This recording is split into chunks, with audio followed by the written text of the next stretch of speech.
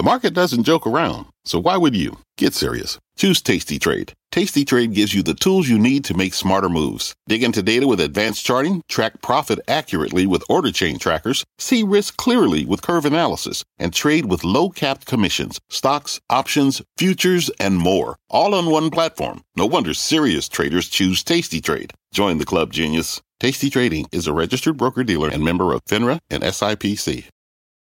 You're listening to The Exchange. Here's today's show. Hi, everybody. I'm Tyler Matheson in today for Kelly Evans. And here's what's ahead on The Exchange. No surprise from today's inflation print, but ticking up a bit, but matching expectations. And stocks are struggling to stay in the green. We shall see. JPMorgan's chief economist will join us with his read on the numbers and what they mean for the economy. Recruiter sentiment falling to a new low ahead of tomorrow's jobs report.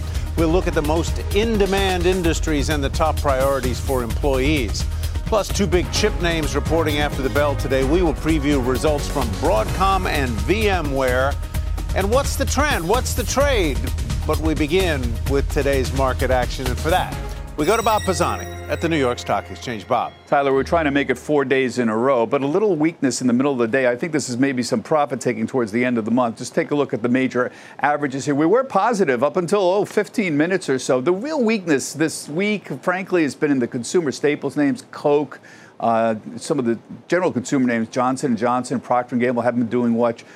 Some healthcare is weak midday. United Health, I see, just took a move down in the last hour or so. So a little bit of weakness going into the final day of the month. The real winner on the week is tech names. The Nasdaq's up about 3% this week. It's been tech, communication services, and consumer discretionary that are real winners on the day. If you had a theme for the month, it's pretty simple. First and second half. The first half of the month, stronger economic reports. Rates moved higher, stocks moved lower. Second half, generally, we got better economic data, Goldilocks data, rates stabilized, and stocks moved higher. I want to show you the 10-year yield because that's really the story for the whole month. We were 4% at the start of August. We moved as high as 4.3, 4.35, and then back down to 4%. You see that all the way up and back down? That's exactly what happened to the stock market, essentially in reverse here. Look at the S&P 500 here. We started August out. We were 4,500. Went down right in line with the yields, and then back up to 4,500. See, all the way around. It's like a little bit of a bowl. You could see this in technology, which was the big winner. Here's the XLK. This is the technology sector ETF for the S&P 500. You can own this same chart, same situation was, 175 there at the start, goes all the way down to 165. Back to 175. It's a perfect little bowl. You can see this in some of the big tech names. Salesforce had great earnings today. Look, exact same thing. 224 goes all the way down to 203, back to 224. These are all 1 month charts I'm showing you, indicating how important what's going on with the yields and how much they're influencing the stock market. We got a bunch of new highs, even tech stocks, which had a tough month. We have a few new highs today. Alphabet's at a new high, Cisco's at a new high, and Adobe at a new high as well. Finally, if you're not convinced about the market calming down a little, take a look at the VIX, because the VIX was 13 when we started August, went all the way almost to 18, exactly in the middle of the month when the yield spiked up to the highest and back down to 13. Again, inversion. Looks a lot like the yield situation. So mixed month. Let's just call it mixed for the overall markets. If you look at some of the sectors, the big movers on the upside, energy and healthcare, but they've been laggards in the last couple of weeks as technology stocks have moved to the fore. Banks really haven't done that much. That's a little bit of a disappointment for the bulls. Tyler, back to you. All right, Bob, thank you very much. The Fed's favorite inflation gauge ticking up in July, but still in line with what economists expected. So what does it mean for the Fed's next move? Steve Leisman has been looking at the numbers, has the details. Hi, Steve. Hey, Tyler, good afternoon. Yeah, July data looks like it was powered by a series of one-off factors, and unless they continue, the Fed is likely to look through. So the market's seeing today's data as more or less in line with the soft landing outlook. Spending surged 0.8%. You had Barbenheimer combining with Taylor Swift concerts, and Amazon Prime data could power those consumer outlays. But income rose just 0.2%.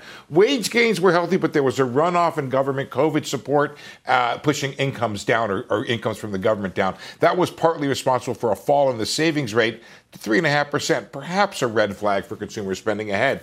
Headline and core PCE inflation indices were around expectations with a 0.2% gain as goods deflation offset service inflation, but the measure watched closely by Powell, core services ex housing, that jumped a half a point. But that's explained by a big jump in financial management fees, a result of the stock market surge, not really inflation per se. Now, several economists boosted their GDP outlook for the third quarter as a result of these numbers, especially the spending numbers. But a lot of these factors, from the spending to income to inflation, are expected to ease off in coming months. Taylor Swift and Dead & Co. aren't touring, to my knowledge, in August. The market traded in a way that expects the Fed to look through these numbers. The Fed funds market trades with a 12% probability of September hike and a 43% chance of one in November. That's been as high as 55. Call it a coin flip. Overnight, Atlanta Fed President Raphael Bostic calling the current funds rate appropriately restrictive. That says maybe he sees no further need for hikes. A modest gain in payrolls and wages tomorrow could cement that case for a pause in September, Tyler. All right, Steve, thanks very much. And stick around as we're now joined by Bruce Kasman, head of global economic research and chief economist at JPMorgan Chase. Bruce, welcome. Good to have you with us. As Steve mentioned, the word that is in the air these days, and that is soft landing. What does a soft landing mean to you, and what are the odds we have one? So a soft landing to me means that the Fed, after having tightened here, can engineer an expansion which would last, I think, at least 2 or 3 years down the road. I think the chances for that have improved. I think we have clearly shown the resilience in the economy. This is not an economy where we're debating whether it's moving towards a recession right now. I think we've also taken out the risk that inflation will stay in a very elevated zone. But I'm still somewhat skeptical we can get inflation all the way down and that the Fed is going to be able to take its feet off the brakes. So I think the risks to the economy as we look forward, not for the next 3 months, but for the next 12 to 18 months, still remain relatively elevated. Risks to the economy elevated. Let's talk a little bit about jobs, because that's going to be the number that we're going to be focused on tomorrow. It looks like some of the jobless claims numbers were pretty much in line with expectations, nothing alarming there. What do you expect on payrolls tomorrow? And is the job market showing some, if any, signs of slowing up just a bit? So I think we should step back here and recognize the job market was booming last year. We had a number of things that were normalizing, providing that, and we're slowing. We're definitely not going to continue to have 400,000 job growth a month. However, as you noted, the claims data is signaling still a healthy labor market. I think businesses are still expanding. I think settling somewhere in the 150 to 200,000 range is a reasonable forecast for the economy for the next 6 months or so. Having said that, we believe that tomorrow's number is going to be lower than that. We're looking for 125,000 gain because we think there's going to be a bigger impact of the striking workers, particularly the Hollywood strikes, than most people expect. But I would look through that, just like as Steve was saying, there's a lot of things to look through in the numbers as we go month to month. I think the payroll number will be somewhat distorted to the downside tomorrow. Steve, you have a comment here? Yeah, well, first of all, I smiled when I heard that I was going to be on with Bruce today, because I had a question for him anyway. So I just want to throw this out. Of course, I'm a big fan of Bruce Kasman at JPMorgan for many years now. Here's the thing, Bruce. Today, the goods number showed deflation in the PCE. And then I went and looked up what the BLS is saying about import prices from China. And I'll read you a little bit as if you don't know this, but I think maybe viewers don't really. The price index for imports from China declined 2.3% for the year ending in July, the largest 12-month drop since November 2009.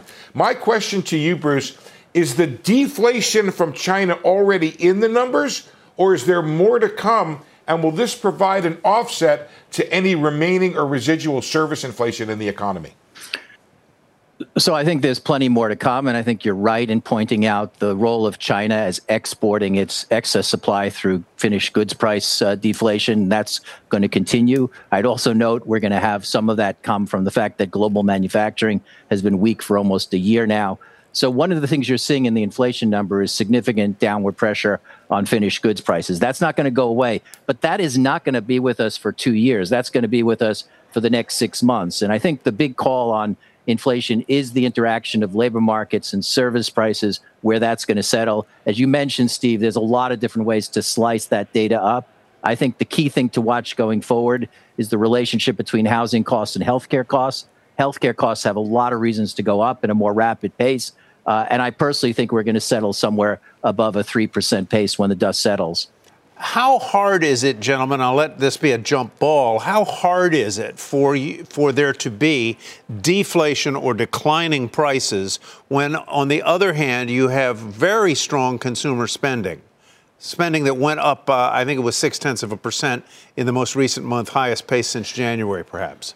If people are spending, doesn't that put pressure upward on prices? Steve? I'll take a quick jump at it, which is that it depends a bit on where it's happening. I wonder to the extent to which the concert industry, for example, was surprised by the robust demand and got away with very, very strong pricing. And that might have pushed up things like lodging, even things like airfare. I was on a plane going to a concert this summer, and half of the plane from New York was going to the concert in San Francisco, Tyler. And all of the plane coming back was on there. I think that might have been a one-off thing. Industries, I think, Tyler, are still right-sizing from the pandemic, trying to figure out where the heck consumer demand is and where it's going to go. I don't think we are yet, or as yet, in normal times. Bruce, any thoughts there? Yeah, I think the right way to look at it, and keep in mind what Steve is saying about some of the things that were affecting consumer spending in July that were temporary, is that we're getting a boost to good spending. Good spending was weak as we were running through most of the last year. Manufacturing has been weak. China has been weak. The price pressures downward on that are now boosting good spending and will continue to do so for a while. What I'm suggesting is that the deflationary impact of that will be with us for a while, but is not going to persist if the economy is still standing as we look into 2024. And we shouldn't extrapolate this weakness too far down the road when thinking about what challenges the Fed is going to face over the next year. All right, Bruce, thanks very much. And I'm with you, Steve, on that concert point. Tyler, yes, Tyler, sir? Did you get to any concerts this summer, Tyler? I did not, but what I was going to close off by saying I did go. My grandfather was from Norway, and we flew to Oslo during the summer. And quite a few people on that plane were going to a Springsteen concert in Oslo. We were off by a day. There you go. There you go. All right, Steve Leisman, Bruce Kasman, thanks very much.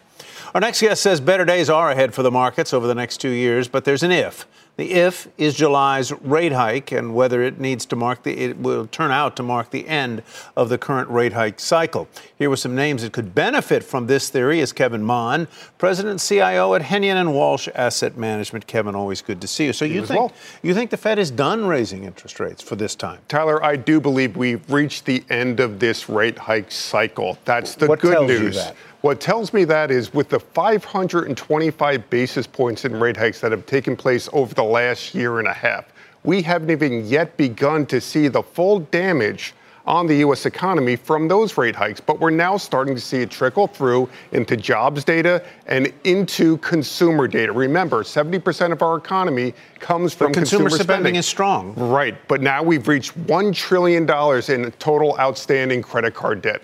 Credit card interest rates, on average, are now over 24% in our country. If the consumer now shifts, Tyler, to servicing that outstanding credit card debt as opposed to spending, that's going to slow the economy further. That's going to cause the Fed to pause, end this rate hike cycle. That's the good news. The bad news, those expecting any rate cuts are going to have to wait to the second quarter of next year. But when those rate cuts do occur, well, guess what? Then better days are indeed ahead when rates are lower, yields are lower, inflation is lower, and the economy slowly starts to improve. You've certainly got a lot. I take your point on debt.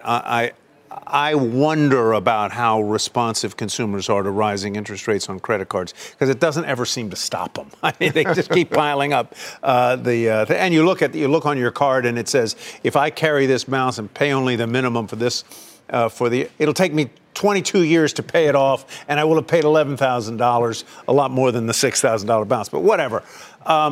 There's a lot of debt that is coming due over the next. It's federal debt that's going to have to be. It is commercial property debt that is going to be a drag. And you've got student debt repayments beginning tomorrow. And the Federal Reserve realized all of that. We just saw the U.S. credit rating get downgraded because of concerns about rising interest rates and our ability to service that debt, in addition to the political shenanigans that take place every time we have a debt ceiling discussion. So we're talking about some ominous things on the debt side of the ledger, but on the growth side of the ledger, it seems like you feel as interest rates either stay where they are or maybe flutter down by middle of next year, that puts a good shine on equities. Absolutely. And for all those retail investors watching this show right now that believe they missed out on the bull market, the breadth of the bull market hasn't even taken place yet, but it will towards the second half of next year when rates come down and yields come down. So give me some names that you're looking at or some sectors that you think could benefit under the environment that you foresee. The three sectors that we see leading the U.S. economy forward once rates start to decline are technology, healthcare, and consumer discretionary, including e-commerce, names such as Amazon, which has actually cut back on spending this year due to all the spending they put in place last year around distribution, fulfillment services, and their cloud services. And Americans will continue to spend, but be more frugal in the new year, likely going online.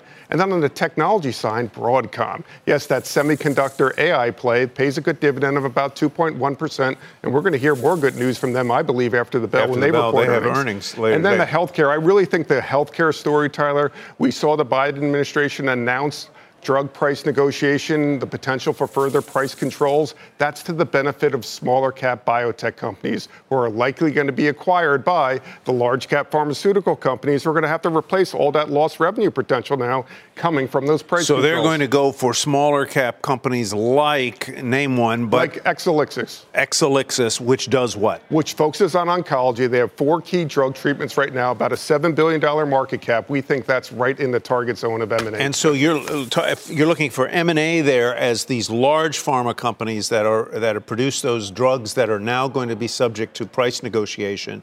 Their revenue declines as a result of that, and they're going to try and buy companies that make drugs that aren't covered by that.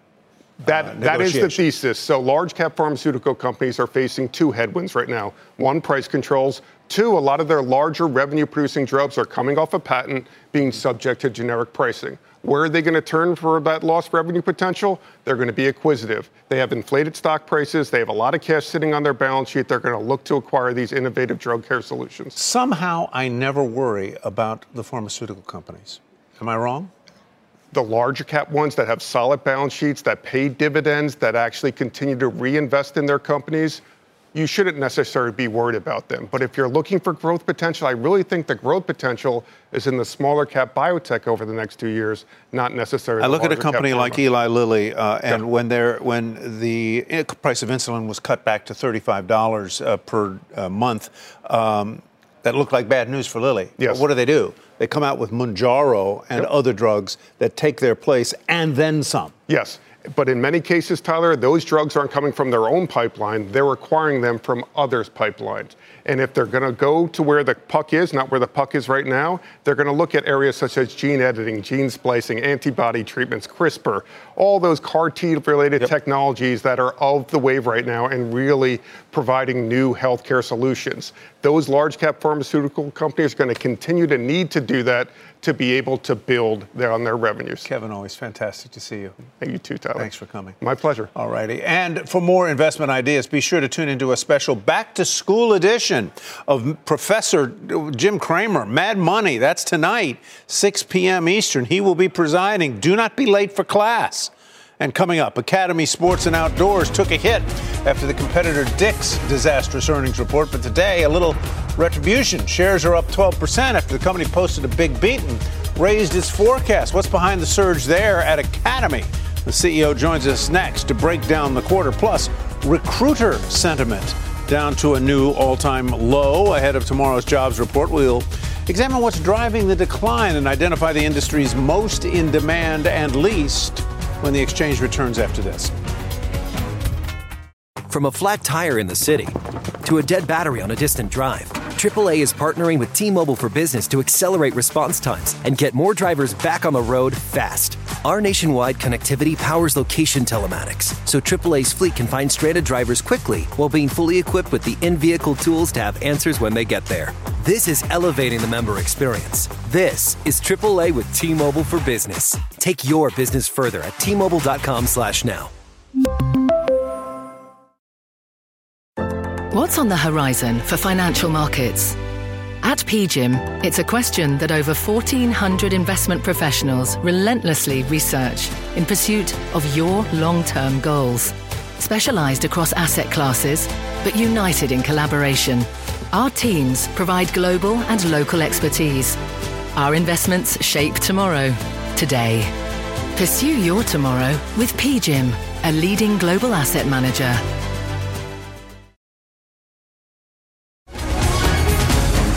Welcome back to the Exchange. It's been a rough month for some retailers after reporting disappointing results. Nordstrom, Foot Locker, Macy's, all down more than 26% since August 1st. Dollar General having its worst month in nearly a decade after today's 12% drop on earnings. And Dick's Sporting Goods might only be down 12% this month, but remember, it posted its worst day ever last week after slashing its outlook. On the flip side, shares of Academy Sports and Outdoors bucking that trend, climbing 12% after beating on second quarter earnings and raising its guidance for the year. Joining me now with a smile on his face to talk about those results is CEO Steve Lawrence. There he is. He's a happy man. Why shouldn't he be? Nice numbers for you. Congratulations. How'd you do it? Well, it was a challenging quarter from a top-line perspective. I think that's pretty well documented. I think what we got rewarded for today was being able to hold on to the margins. We actually beat our margin from last year by about 30 basis points. And How'd you do that? I would chalk it up to inventory control. One of the disciplines the team's really put in place is strong inventory disciplines. And I think you know this about retail. If you let your inventory get out of control, it translates into markdowns and inefficiencies in your stores and supply chain, and we didn't let that happen. So inventory control is one part of it, and one part of inventory control is controlling shrink. Where's that with you guys? Shrink's up. I think that's a very well publicized trend that's out there. I mean, the organized consumer crime out there is definitely a real deal for the industry. That being said, it's kind of insidious, right? It hits you a couple of different ways.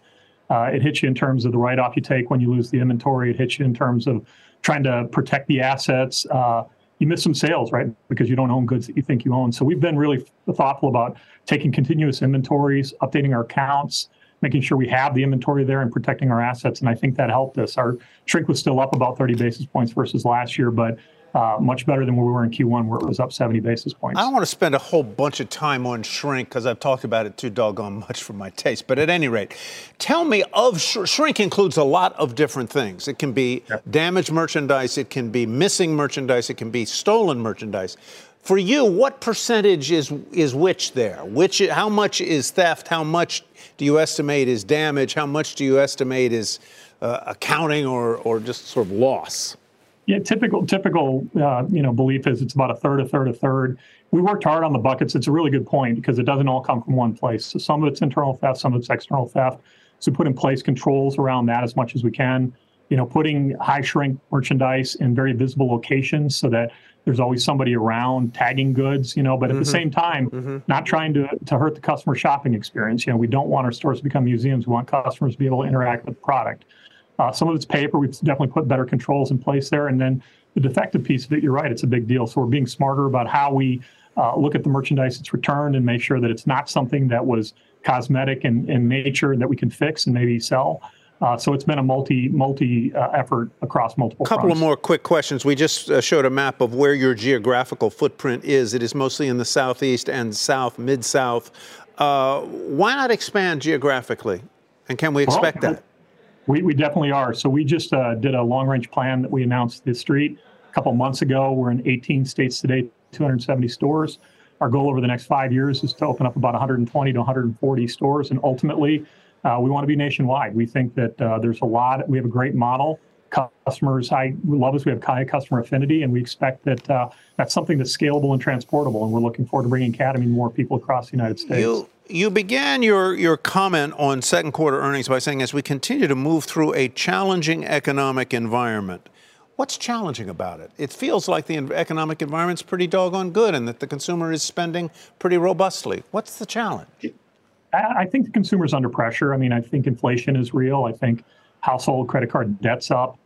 So I think that's making them a little more judicious when they spend. That being said, we have seen them shop. They'll shop during those kind of key moments in the calendar, like a Mother's Day or a Father's Day or back to school. And then they kind of retreat in the lulls in between. And so we've seen that behavior kind of play out over the last 12 months. And so we've planned and are working around that and making sure that when they do decide to shop, we've got great products at great prices. Yeah, the hot stuff really goes, doesn't it? My son has been trying to find this certain type of Nike football cleat. He just can't find it anywhere. Maybe I'll have him go on academy.com and find it there, or a baseball bat. They can't seem to find it. Let's talk just very quickly about your deal with Fanatics. What does that what does that hold for you in terms of revenue enhancement? Yeah, we haven't disclosed a public estimate on what we think that's worth yet. But if you think about it being in 18 states, we do a big license team business, and it tends to be centered on the categories and teams that are in our local market. Mm-hmm. So, I grew up in Minnesota. I'm a Vikings fan for football, and we don't currently sell Vikings product on our site. So this is really opening up a lot of teams and leagues to kind of that displaced fan in our marketplace. And we think that's going to be a big win for us down the road. All right. Thanks very much, Steve Lawrence. We appreciate your time today. Thank you. Appreciate it. Keep wearing that smile. We appreciate it. All right. Still ahead. Could SPAC be back? A pair of names going public via SPAC this week. We will look at the results and search for the signs that the world of SPACs could be mounting a comeback. And as we head to break, take a look at the Dow heat map with Salesforce leading the way after an earnings beat. Cisco hitting another 52-week high today. And look at 3M there up again. That settlement earlier in this week obviously helping that stock. We'll be right back. Canva presents Unexplained Appearances. It was an ordinary workday until... that presentation appeared out of thin air. Also, it's eerily on brand. Wait, did that agenda just write itself? Words appear, making this unexplainable case... Unexplainable? It's Canva's AI tools. I can generate slides and words in seconds. Really? The real mystery is why I'm only learning this now. Canva.com. Designed for work.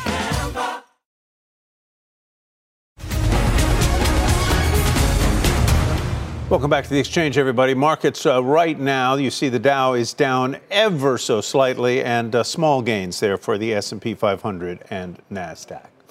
Despite a recent comeback, the major averages do remain on track to end August lower. They've got about 2 hours left to figure it all out.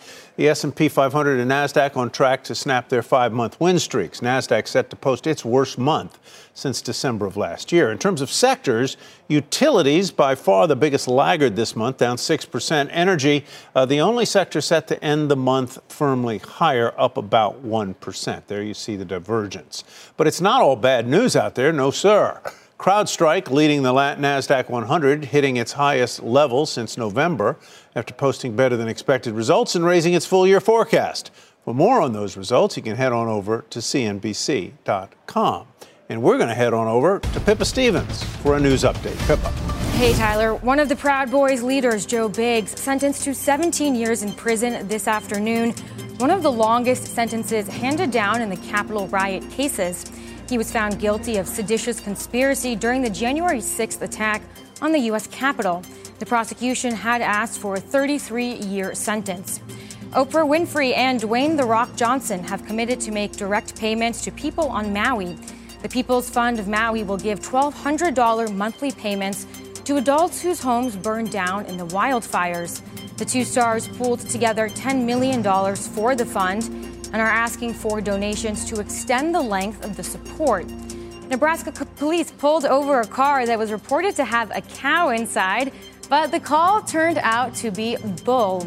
Howdy doody, a full-sized bull was riding shotgun in a Ford Crown Vic with the passenger side roof removed. The divine bovine is a main attraction at parades and fairs throughout the state. Police asked the driver to be careful and to keep moving. Tyler, I would love to see Howdy Doody on the road. Yeah, that's pretty good. That is a winner right there. I don't know that bulls actually move. Maybe they do. I don't know. Pippa, thanks. Coming up, today's inflation numbers may have matched expectations, but what about tomorrow's jobs report? We're going to get an inside look at the positions under pressure and the industries in demand with Recruiter.com's Evan Sohn. And before we head to break, let's get some show and tell, where we show you a chart and tell the story. Shares of Cummins down 12% since hitting a 52-week high on August 1, a company key indicator for the freight market both here and around the world. Here's what CEO Jennifer Rumsey told Squawk on the Street this morning about the state of the business. So we've seen continued strength in the market, even with inflation and some of those softening indicators. We are projecting that we'll see some softening, though, in particular in the heavy-duty market here in the U.S. Aftermarket is starting to soften for us, and as we go into the second half of the year, we think we'll see some softening in heavy-duty.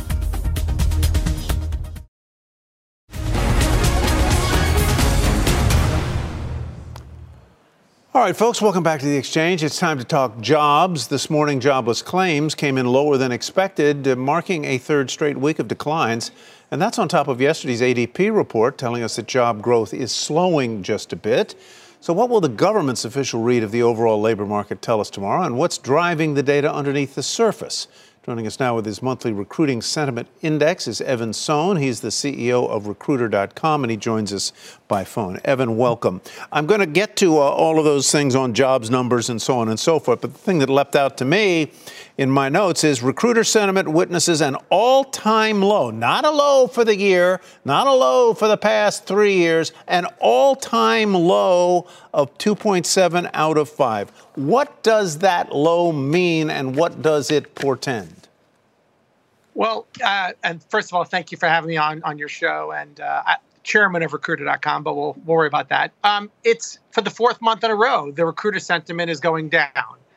You're seeing open roles come down. You're seeing in the recruiter index, only 5% of the recruiters were working, so 100% of their jobs being new jobs as opposed to backfill jobs. So it's a difficult time to be a recruiter. There's just less demand for candidates today. Now, at the same time, it's just a very, very tight labor market. But you got to remember, Tyler, when companies use recruiters, it's usually for those knowledge workers. It's usually to fill those knowledge worker roles or very, very large volume jobs. And recruiter sentiment is down. Again, a year ago, we were at 3.6 out of 5. So a year ago, very, very high marks. A year later, 2.7. And again, as you said, the fourth month in a row. Can we assume then, because you say that recruiters are mostly involved in recruiting folks for knowledge sector jobs, that those jobs are in less demand than they formerly were, and that non-knowledge sector jobs, like in perhaps retail or service-oriented jobs in the restaurant and food service industry, hotels, maybe even non-skilled jobs in healthcare, that those are the ones that are in demand? Yeah, you're absolutely correct. You know, we did a recent study with our partners, Aura, and their data partners, and we looked at 160,000 knowledge workers who lost their jobs from layoffs over the last 9 months. And only 35% of these folks were still unemployed. So 65% found employment and 35% of those knowledge workers. So now clearly the engineers are faring really well, but it was the HR, the human resource jobs, the sales jobs, and the marketing jobs that really hit the hardest. Jobless claims, we're just showing the number there, down 4,000 to 228,000. On the other hand, I think a lot of people expect that payroll growth is going to slow markedly when we get the numbers tomorrow, something between 125 and maybe 175,000 jobs added across the economy. Is the job market slowing? And if it is it slowing to such a degree that it may stall the Fed from raising interest rates again? Well, we agree that it is slowing. Here's another interesting statistic from the recruiter index. 60% of the recruiters said the salary stayed the same, and 20% said they decreased. So that's 80% without seeing salary increase. And I know the Fed was very careful watching the salary levels of these workers and what they're actually demanding. And part of the whole rate hike was to really slow that salary level down. So again, you know, we want to see a very healthy job market, a lot of recruiter high sentiment, a lot of high movement. But as you saw from the JOLT report, hires are down and the quit rate is down as well. It's still higher than pre-pandemic levels, but only by a smidge. Strongest job sector is? Healthcare. Weakest is? Probably what's weakest was manufacturing. It's on the, I have to look up the chart there. The weakest that we're seeing really is is architecture and engineering was one of the weaker ones. All right, Evan, thank you very much for your up-to-date report and analysis. Evan Sohn, chairman of Recruiter.com. Coming up, a twist on a story we may have heard before, a tale of two SPACs. We'll look at the controversial method of taking companies to market and the fallout for investors as a new pair of public debuts goes in opposite directions. Stay tuned. The Exchange will be right back. All right, SPACs might now be making a SPAC. Excuse me, I jumped the gun there. SPACs may be making a comeback with the mortgage lender Better and electric vehicle maker VinFast, both debuting this month. But after most of the ones that debuted in the boom of 2021 cratered, some investors are asking why. And that's the focus of today's Tech Check with Deirdre Bosa. Let's start there. Why? Why are SPACs back?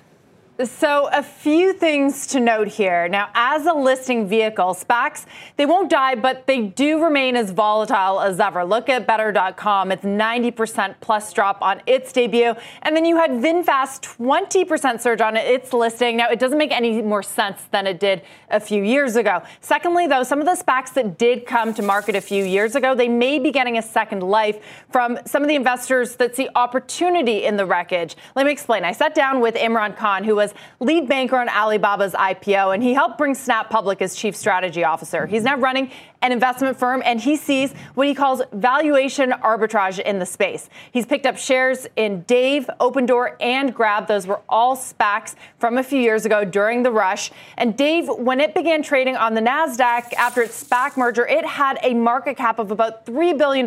Today, its market cap is less than $100 million. Khan says, though, that when he looked through its financials, he saw a company with better profile than a Series A or an early-stage startup, but way cheaper in the public markets. The company has 2 million customers, does around $250 million revenue, and the market cap is $85 million. When I look at the private market valuation and when I look at this public market valuation, I think we're finding great value in public market. So that's his arbitrage, and he says that he's found that in Opendoor and Grab.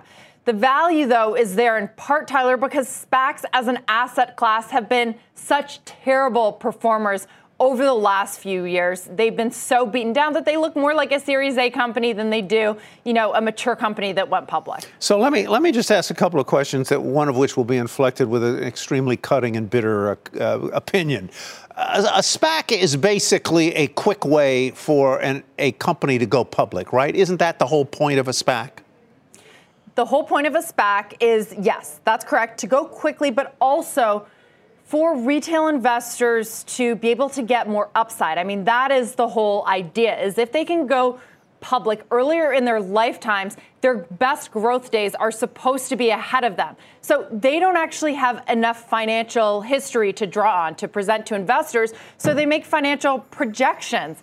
And a lot of them turned out not to be true. Now, what Imran Khan says, and he has a lot of experience with traditional IPOs, he says that they're not bad investment vehicles if you leave out those projections. If you use a SPAC to get funding and become public and then are able to be traded, he says then it's actually useful, right? Because there's these sponsors that can act as anchor investors. So that's why you see Better.com listing on public markets, because SoftBank has agreed to give them money by doing so. But it seems like all that upside, it turns around, they're getting smacked in the backside, the retail investors, right? Well, I mean, a lot of the sponsors took advantage of that this benefits the financial engineers. Here we go again, and that the retail investor gets the short end. I mean, with so many financial products, the so-called smart money can take advantage, and that's exactly what we saw. I mean, and it's kind of unbelievable. I know, what's been making the round, certainly here in San Francisco, is Chamath Palihapitiya's role in it, right? He brought a number of SPACs public that have done terrible, and he sold out of them shortly after selling them to retail investors. And rather than sort of just taking that win, he has been very vocal on Twitter or X and saying that, you know what, it's your fault. You should have got out when I got. So he's remained defiant. Yeah. And that upsets people. All right, Deirdre, thanks very much. Appreciate it. Thanks for indulging me, as always. Quick programming note, there's still time to sign up for CNBC's Delivering Alpha event. on September 28th. I'll probably get booed there based on what I just said. You can register by scanning the QR code on the screen or going to CNBC.com events. We'll leave the QR code up there for another couple of seconds while you get a chance to pull out your phone and take a picture of it and then go and register for Delivering Alpha. Coming up, what do semis, spandex, and cyber solutions have in common? They will all play a part in our next earnings exchange. You don't want to miss that. Plus, we will preview results from Broadcom, Lulu, and PagerDuty next. And as we head to a break, take a look at the sector heat map. With consumer, discretionary, and technology leading the way, it is split 5 and 6. So there you go. At real estate, the worst performer. The exchange is back after this.